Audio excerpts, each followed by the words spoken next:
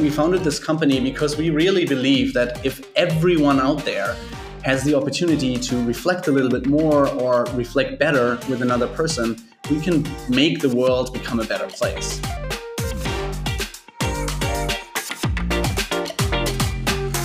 Hello and welcome to another episode of Speak Like a CEO. My name is Lena Carlson and I'm here with Oliver Ast, the CEO of eWoodset. Hello.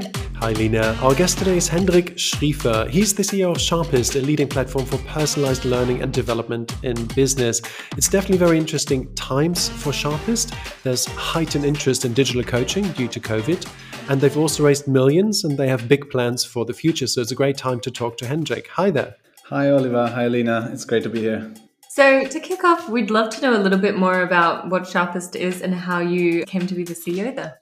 Sure. Happy to share something. So Sharpist really helps predominantly large enterprise organizations to retain and grow their people.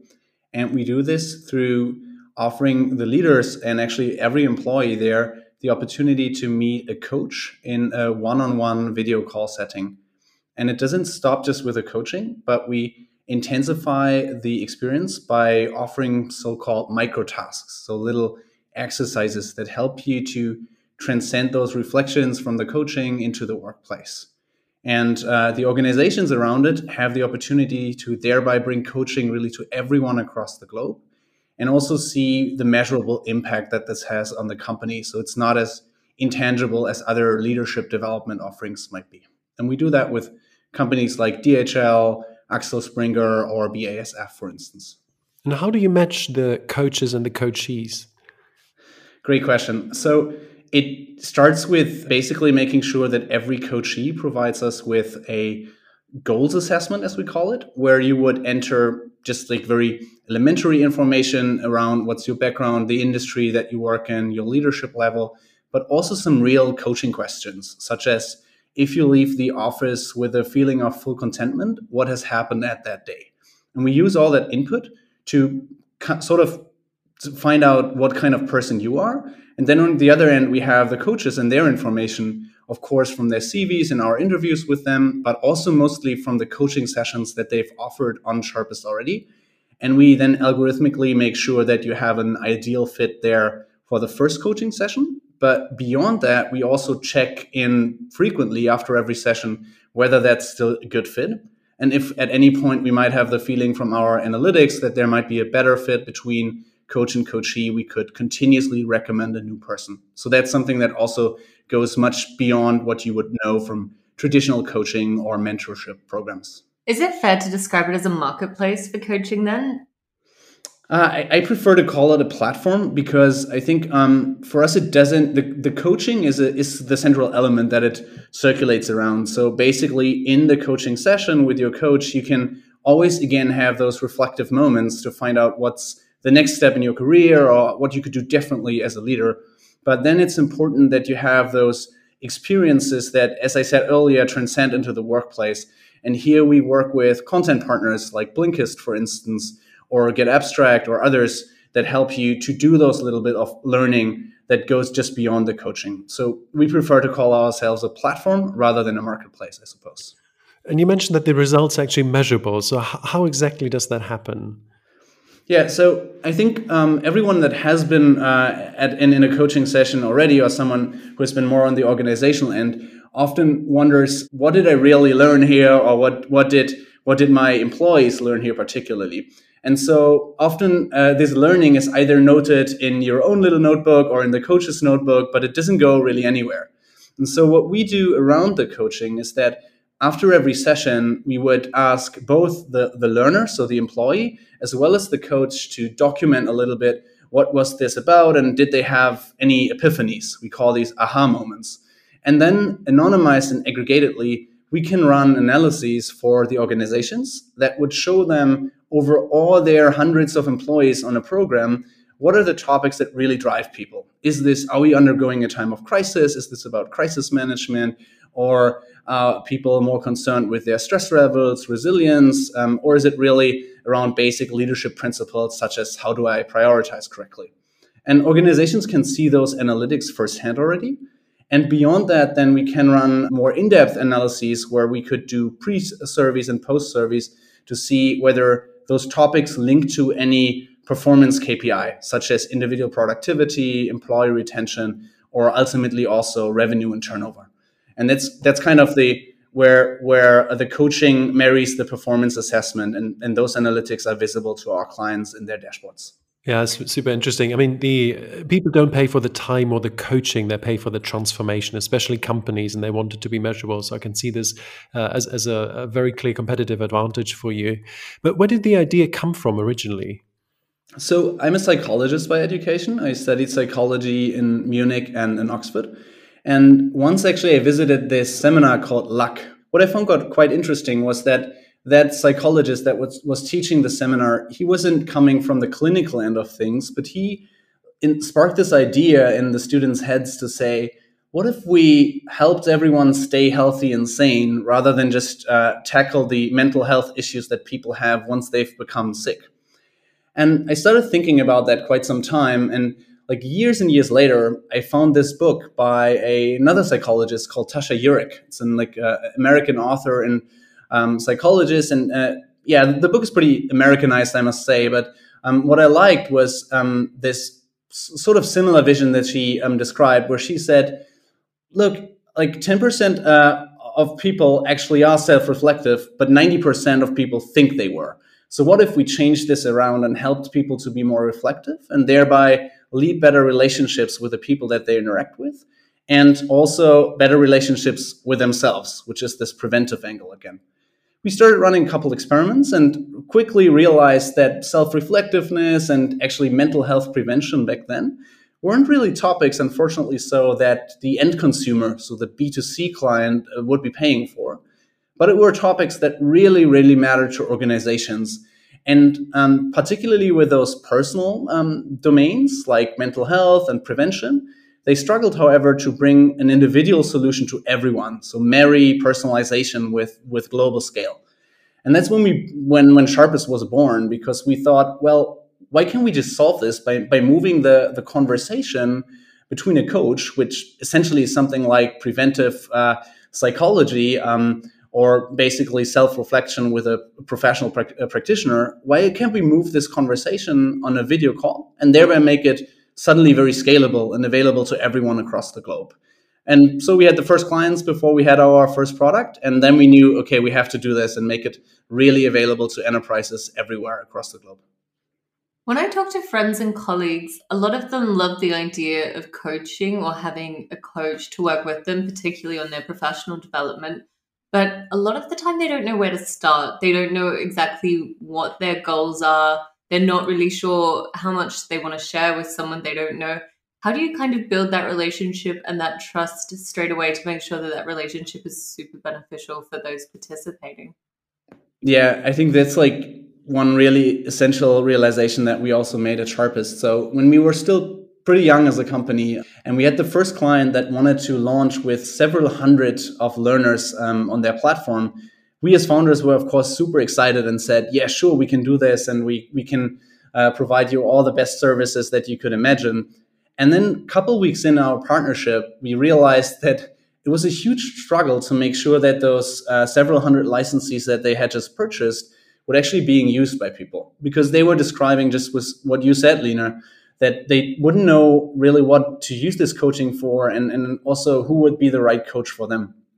So what we do now at Sharpist is that we offer initial webinars with every one of our clients, where we would go as far as to mock a coaching situation, where basically an employee here from Sharpist is sitting in the call and being coached live. It's not something that we stage, but it's really a live coaching session that's happening.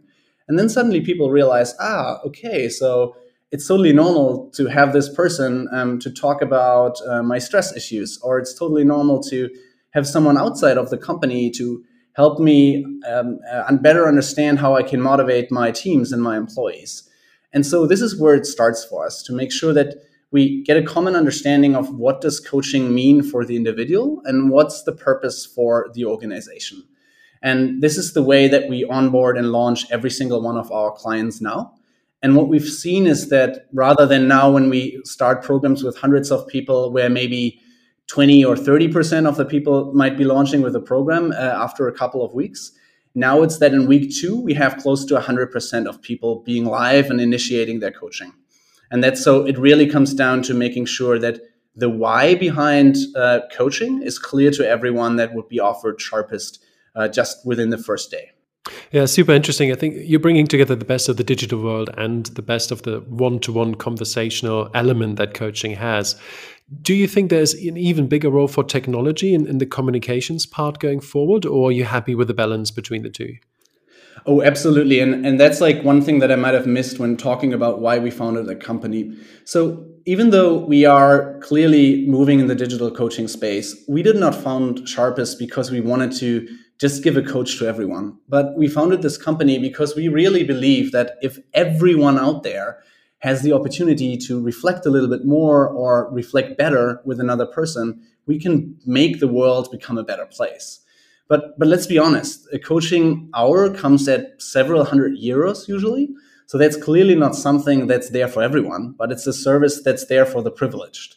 And so one thing that we are always exploring is how can we make sure that out of one-on-one minute, so this minute with a coach, we can generate a multitude of minutes of learning. This could be by making sure that you sort of have a little bit of a prep before your coaching session just with yourself. It can be done via those exercises, or it could be by facilitating group sessions. So for us, really, I think that's the role of technology, to make sure that the efficacy of the human moment is expanded into your own thought space on your smartphone, essentially.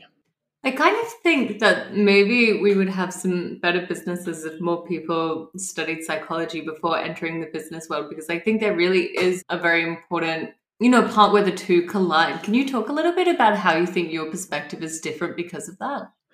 Yeah, it's a funny question because I always wanted to study business, actually. And then I think I studied psychology because I thought business was too easy and everyone was doing that. So, and I must be honest, I really didn't like my psychology studies in the beginning, because especially if you study where I did my bachelor's in Germany, it's a lot of learning by heart. And basically you just need to learn who was that certain researcher, like was this experiment run with mice or with rats. Literally the weirdest things were assessed in our exams, and I think it didn't really come down to the application of psychology.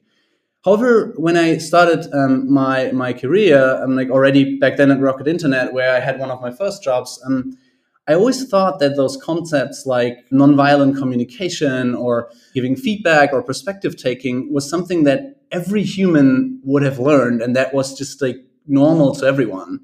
And it was more about during my time at Sharpist then that I had to realize, oh no, that's basically something that, that's just so natural to me because I had studied that for a couple of years. So yes, I think those psychological fundamentals are tremendously helpful, particularly for young leaders.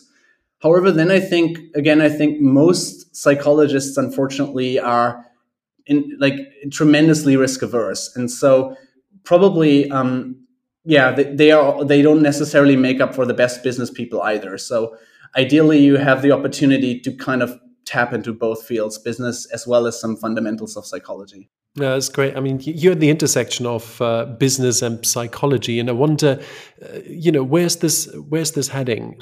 I think it's a relatively new field. If you look at leadership and psychology and communications and the intersection of that with business leadership.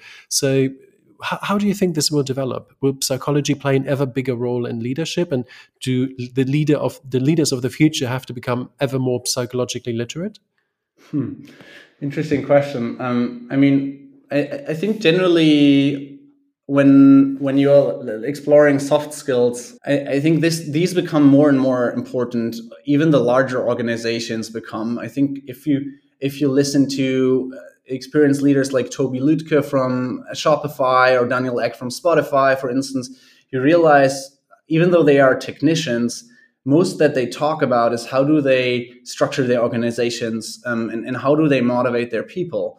And hence, I think those are skill sets that become more and more relevant, because the larger your organization is, the less important is your functional knowledge, right? You don't need to be the best programmer anymore. And when you're running a team of 50 engineers, and even less so when it's 500 engineers, I believe. So I'm not sure whether the structure of organizations has changed over time, but I clearly believe that the mindsets of the world have changed, and leaders are increasingly starting to understand that, they need to understand the fundamentals of how to build organizations and make those sustainable environments where they take into account all sorts of perspectives, of like the perspectives of the interns, the perspectives of their partners, the perspectives of the permanent employees, but also, of course, investors in the general market. So I'd say, again, like psychological fundamentals have probably always been important, but I have a feeling that there's a trend for people realizing that they should probably spend some time improving their soft skill toolkit. Yes, interesting. And my theory would be that the command and control kind of organization of the past is on its way out, right? And in order to survive in the market today, in order to attract talent and retain talent and sort of win the day and win the future, you have to persuade people, whether that's investors, customers, your own talent. Without that skill of persuasion, you won't be able to win the future. And in the past, I think it was more about command and control and hierarchies and just telling people what to do. And that's clearly less relevant today. And I actually wrote in one of my books that I don't think those skills should be called soft skills. I think they should be called hard skills these days, because that's really what a leader is. A leader can persuade and has a strategy and convinces everyone to follow them. And that's therefore no longer a soft skill, but an essential part of being a leader. But that's just my take on it. Totally, but I totally agree. I also struggle with the term soft skills because it kind of puts them on a different level than those functional skills that people might bring to the table. And I've definitely realized in the genesis of our company, when we were positioning our model, first many clients were asking for more the sales type of coaching. Can't you make my salesperson perform better? And like pitch better to the client, because that directly relates to the revenue that they can close. But now I have the feeling that we are around 3 years old as a company now. And now I have the feeling that it's much more normal for organizations to say, yes, basically, we don't even care as much what are the specifics that people are discussing with their coach.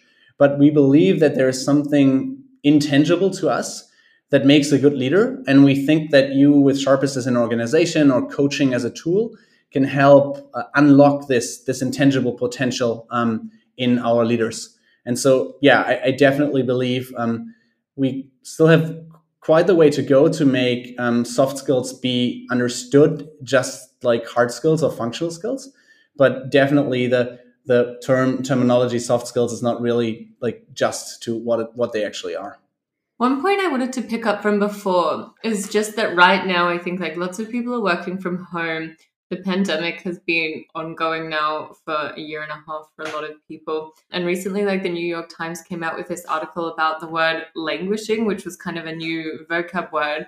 And it was basically trying to describe this feeling blah during the pandemic. So when you're kind of just like getting by, but not really feeling like successful or accomplished or all of these things. And, there were so many studies about people working like longer hours, but not feeling so fulfilled whilst working at home over the last year. And I was just wondering, maybe you had some insights into this from the coaching perspective, how this can maybe help people to work smarter and not harder, to feel a little bit more involved and motivated and included in what they're trying to do. Yeah, this term languishing, I actually had to, even though the dramatic it is, I had to smile about it a little bit, because I believe it's something that, at least in psychology, we've been aware of for quite some time. I think the researcher is Seligman. I'm not too sure whether I'm mixing some things up here, but how I would call it is actually something that is termed learned helplessness. So it comes from an experiment where people had locked dogs into a box. And so there was one compartment where the dogs could be in, where they would get electroshocks actually, and they wouldn't know why. And there was another compartment where the dogs knew they were crossing a certain line and basically they got shocked. And once you had been repeating that unfortunate procedure over quite some time, you realized that the dogs that had the feeling of control because they were passing over the line to get the shock, they pretty much understood like the why behind those things. But the dogs in the other compartment where things seemed random didn't. And so when the box was suddenly opened and they could move freely again, you realized that those dogs without the feeling of control would just stay numb, basically, because they had this feeling of learned helplessness. And that's something that I see now with the prolongation of lockdowns in the workspace as well. Like, people don't really have the feeling they can control the environment around themselves. And so you are asking like what can we kind of draw from that? And I believe there's an opposite to this term learned helplessness called learned optimism. And I believe that's something that we'll need to spark in people, especially now when it comes down to returning to the workplace, because some researchers say that we might have to accept that people actually are in that state of learned helplessness. And even though the world is turning back to normal, we are all getting increasingly vaccinated, hopefully, we might go back to our workplaces, summer is out, a share of our employees will stay in this depressed state and not really understand what to do. And I believe some organizations try to tackle that with those spray paint solutions where they buy like a digital learning solution just for everyone, where you can log in, but it's so impersonal because people just like search for content that might be relevant for them, or they give them a yoga class that's like, again, not really relevant for everyone. And I believe it really comes down to making sure that you have most individual offers. So you understand what's the circumstances that a person is in. Are they in that certain depressed state or not? And what do they really need to transform their mindset into a status of learned optimism? I would love to talk about your marketing communications as well. So you're obviously attracting a lot of great companies to go into business with you. How do you do that? Is it about you as the founders building a personal brand? Is it advertising? Is it marketing? Is it word of mouth? So what's the silver bullet for you? Yeah, that's a funny one, because the other day I was talking with an acquaintance founder of a much larger company, and we were going through our current growth rates, and then he asked me so how much do you actually spend on your marketing? And I revealed to him the fractional amount of our budget that we allocate to that, and he just looked at me through the camera and said wow, you don't even know what kind of potential is ahead of you, because you're spending so little on that. So first, I think we are doing way too little here at Sharpist that we can actually do with regards to spreading the word and making sure that people know about our business. And second, what's kind of our messaging there? I must admit, it's pretty much outbound sales driven. So we have a two teams, basically, one that generates leads for us and reaches out to all sorts of decision makers and tries to understand what's the pain point that they have with regards to retaining and growing their people, and how might we be able to help. And then we have another team that makes them learn about our solution and develop a plan with how Sharpist could specifically help with regards, again, to retaining and growing their people. So probably we don't even have a too focused strategy in that regard.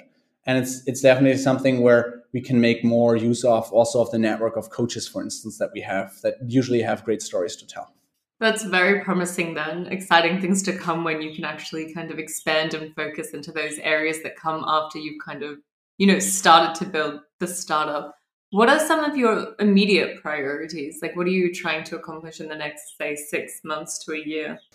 Yeah, for us, one definite focus point is how can we take this more global? So right now we have more than 500 coaches that work with us everywhere across the globe already. But if you look at the locations of our client partners, usually their headquarters are somewhere in the Germany, Austria, Switzerland region. And we believe that people development and personalized coaching and learning is not something that should be reserved just for us here in the GSA region, but it's really something that we should take across the globe. So we are already active now in the Benelux market, where we just started recently. We are eyeing on the Nordics market, and we have even a first client that's working with us on the African continent. So international expansion is definitely something that we'll be driving. And I'm super stoked to see that now also the markets are opening up increasingly. So I think it's the right strategy and the right way to go. And you've also raised quite a large sum of money, or have repeatedly raised money. Could you speak to how you convinced investors to keep investing in Sharpist? I think potentially you would have to ask our investors, but one thing that definitely one of the partners at Vorwerk Ventures who have invested in us always reminds me of is the number of WhatsApp messages that I sent to him during the fundraise. So I like to have a pretty personal relationship with most of the people that are excited about what we are doing at Sharpist, because I believe even though investors provide you with money, it can be much more, because it's definitely a partnership that you're entering in for a long period of time, even tens of years sometimes, at least like a couple of years.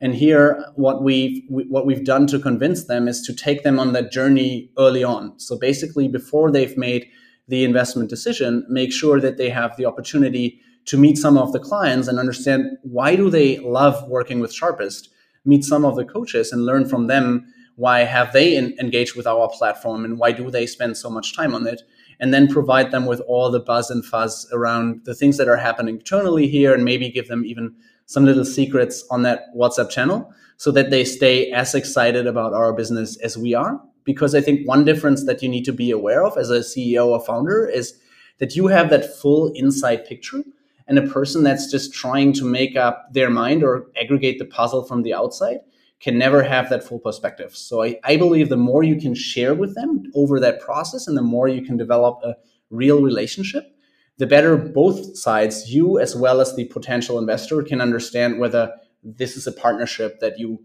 are worth pursuing for a longer period of time. Sounds like a good strategy. As we almost finish up, I'd love to know your best communications advice. I think I've learned a lot in that direction, especially because our company has grown so quickly and undergone so like different stages, right? If you're a leader of like 5 or 10 people, I believe you need to communicate very differently than like right now we're more than 60 people when you have that kind of organization. Same accounts for if you are leading first-time leaders or more experienced managers. And one thing that I had to learn over time is how important it is to repeat the same story and the same keywords or principles that you consider important for your teams. Because I always found it weird when I had to say the same thing over and over again. But one thing that I didn't realize, again, was that people wouldn't be in my mind all the time while I was. And also, while you keep adding so many new people to the team, there's always someone for that this message that you're just sending out is completely new.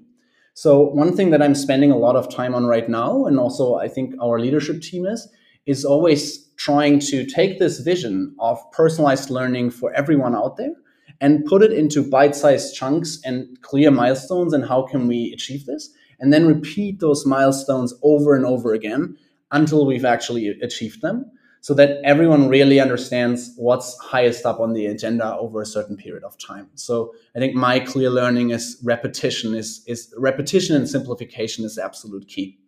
One of your investors is Dennis Aogo, and he's a German international football player, or former, and he's invested in Sharpist. And as I understand it, he was also one of your customers.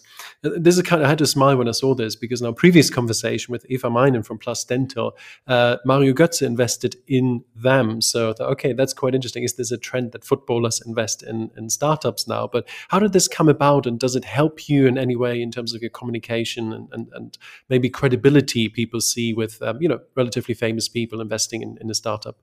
I believe with Dennis, it's probably a little bit different, even though he's always cited when Mario Götze is also being cited. With Dennis, I think it's really the personal touch for the topic, and then maybe also for the people. So one thing that most people don't know is that my co-founder Fabian actually was a professional soccer player in his high school years. I think he was playing for, Rot-Weiß Essen. I'm not too firm with soccer and football, so I don't know myself. But so he was into the matter himself.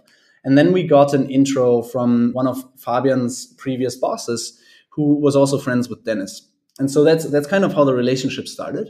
And then the beautiful aspect here was that Dennis himself had undergone an immense period of stress when becoming a professional soccer player. I think as everyone is, if you're a very young person and suddenly you're like playing on a huge field in front of thousands and thousands of people, right? And you're just like, you just have to perform, you have to deliver, and you're often not even fully developed from your mind. And so back then already, he realized that just coaching your body and making sure that your body is at peak performance is really not what's going to cut it. But you also need to make sure that your mind is in this stable and sane state. And so he had made that realization very early on, and then came through the personal contact and just saw that huge potential for coaching in the sports field, actually, and said, great, I totally understand why this is working. I see the numbers that this is working in the business. So I want to be a part of this. And so just for him to participate and really bring in his mindset, he also wanted to invest and said, yeah, I just really want to be more than just a sponsor from the outside, but be as mentally involved as possible and also make a little bit of a financial contribution. Wonderful. Thank you so much, Henrik. Much appreciated. It's super interesting to hear about you working at the intersection of business and psychology, coaching in a way that it brings together the best of the digital world, as well as the one-on-one conversations that make coaching special and make it work. So super interesting. Thank you so much. All the best for the coming months. Big plans you have and for your expansion. And I think you're on a great mission. I wish you all the best. Thanks so much. Yeah.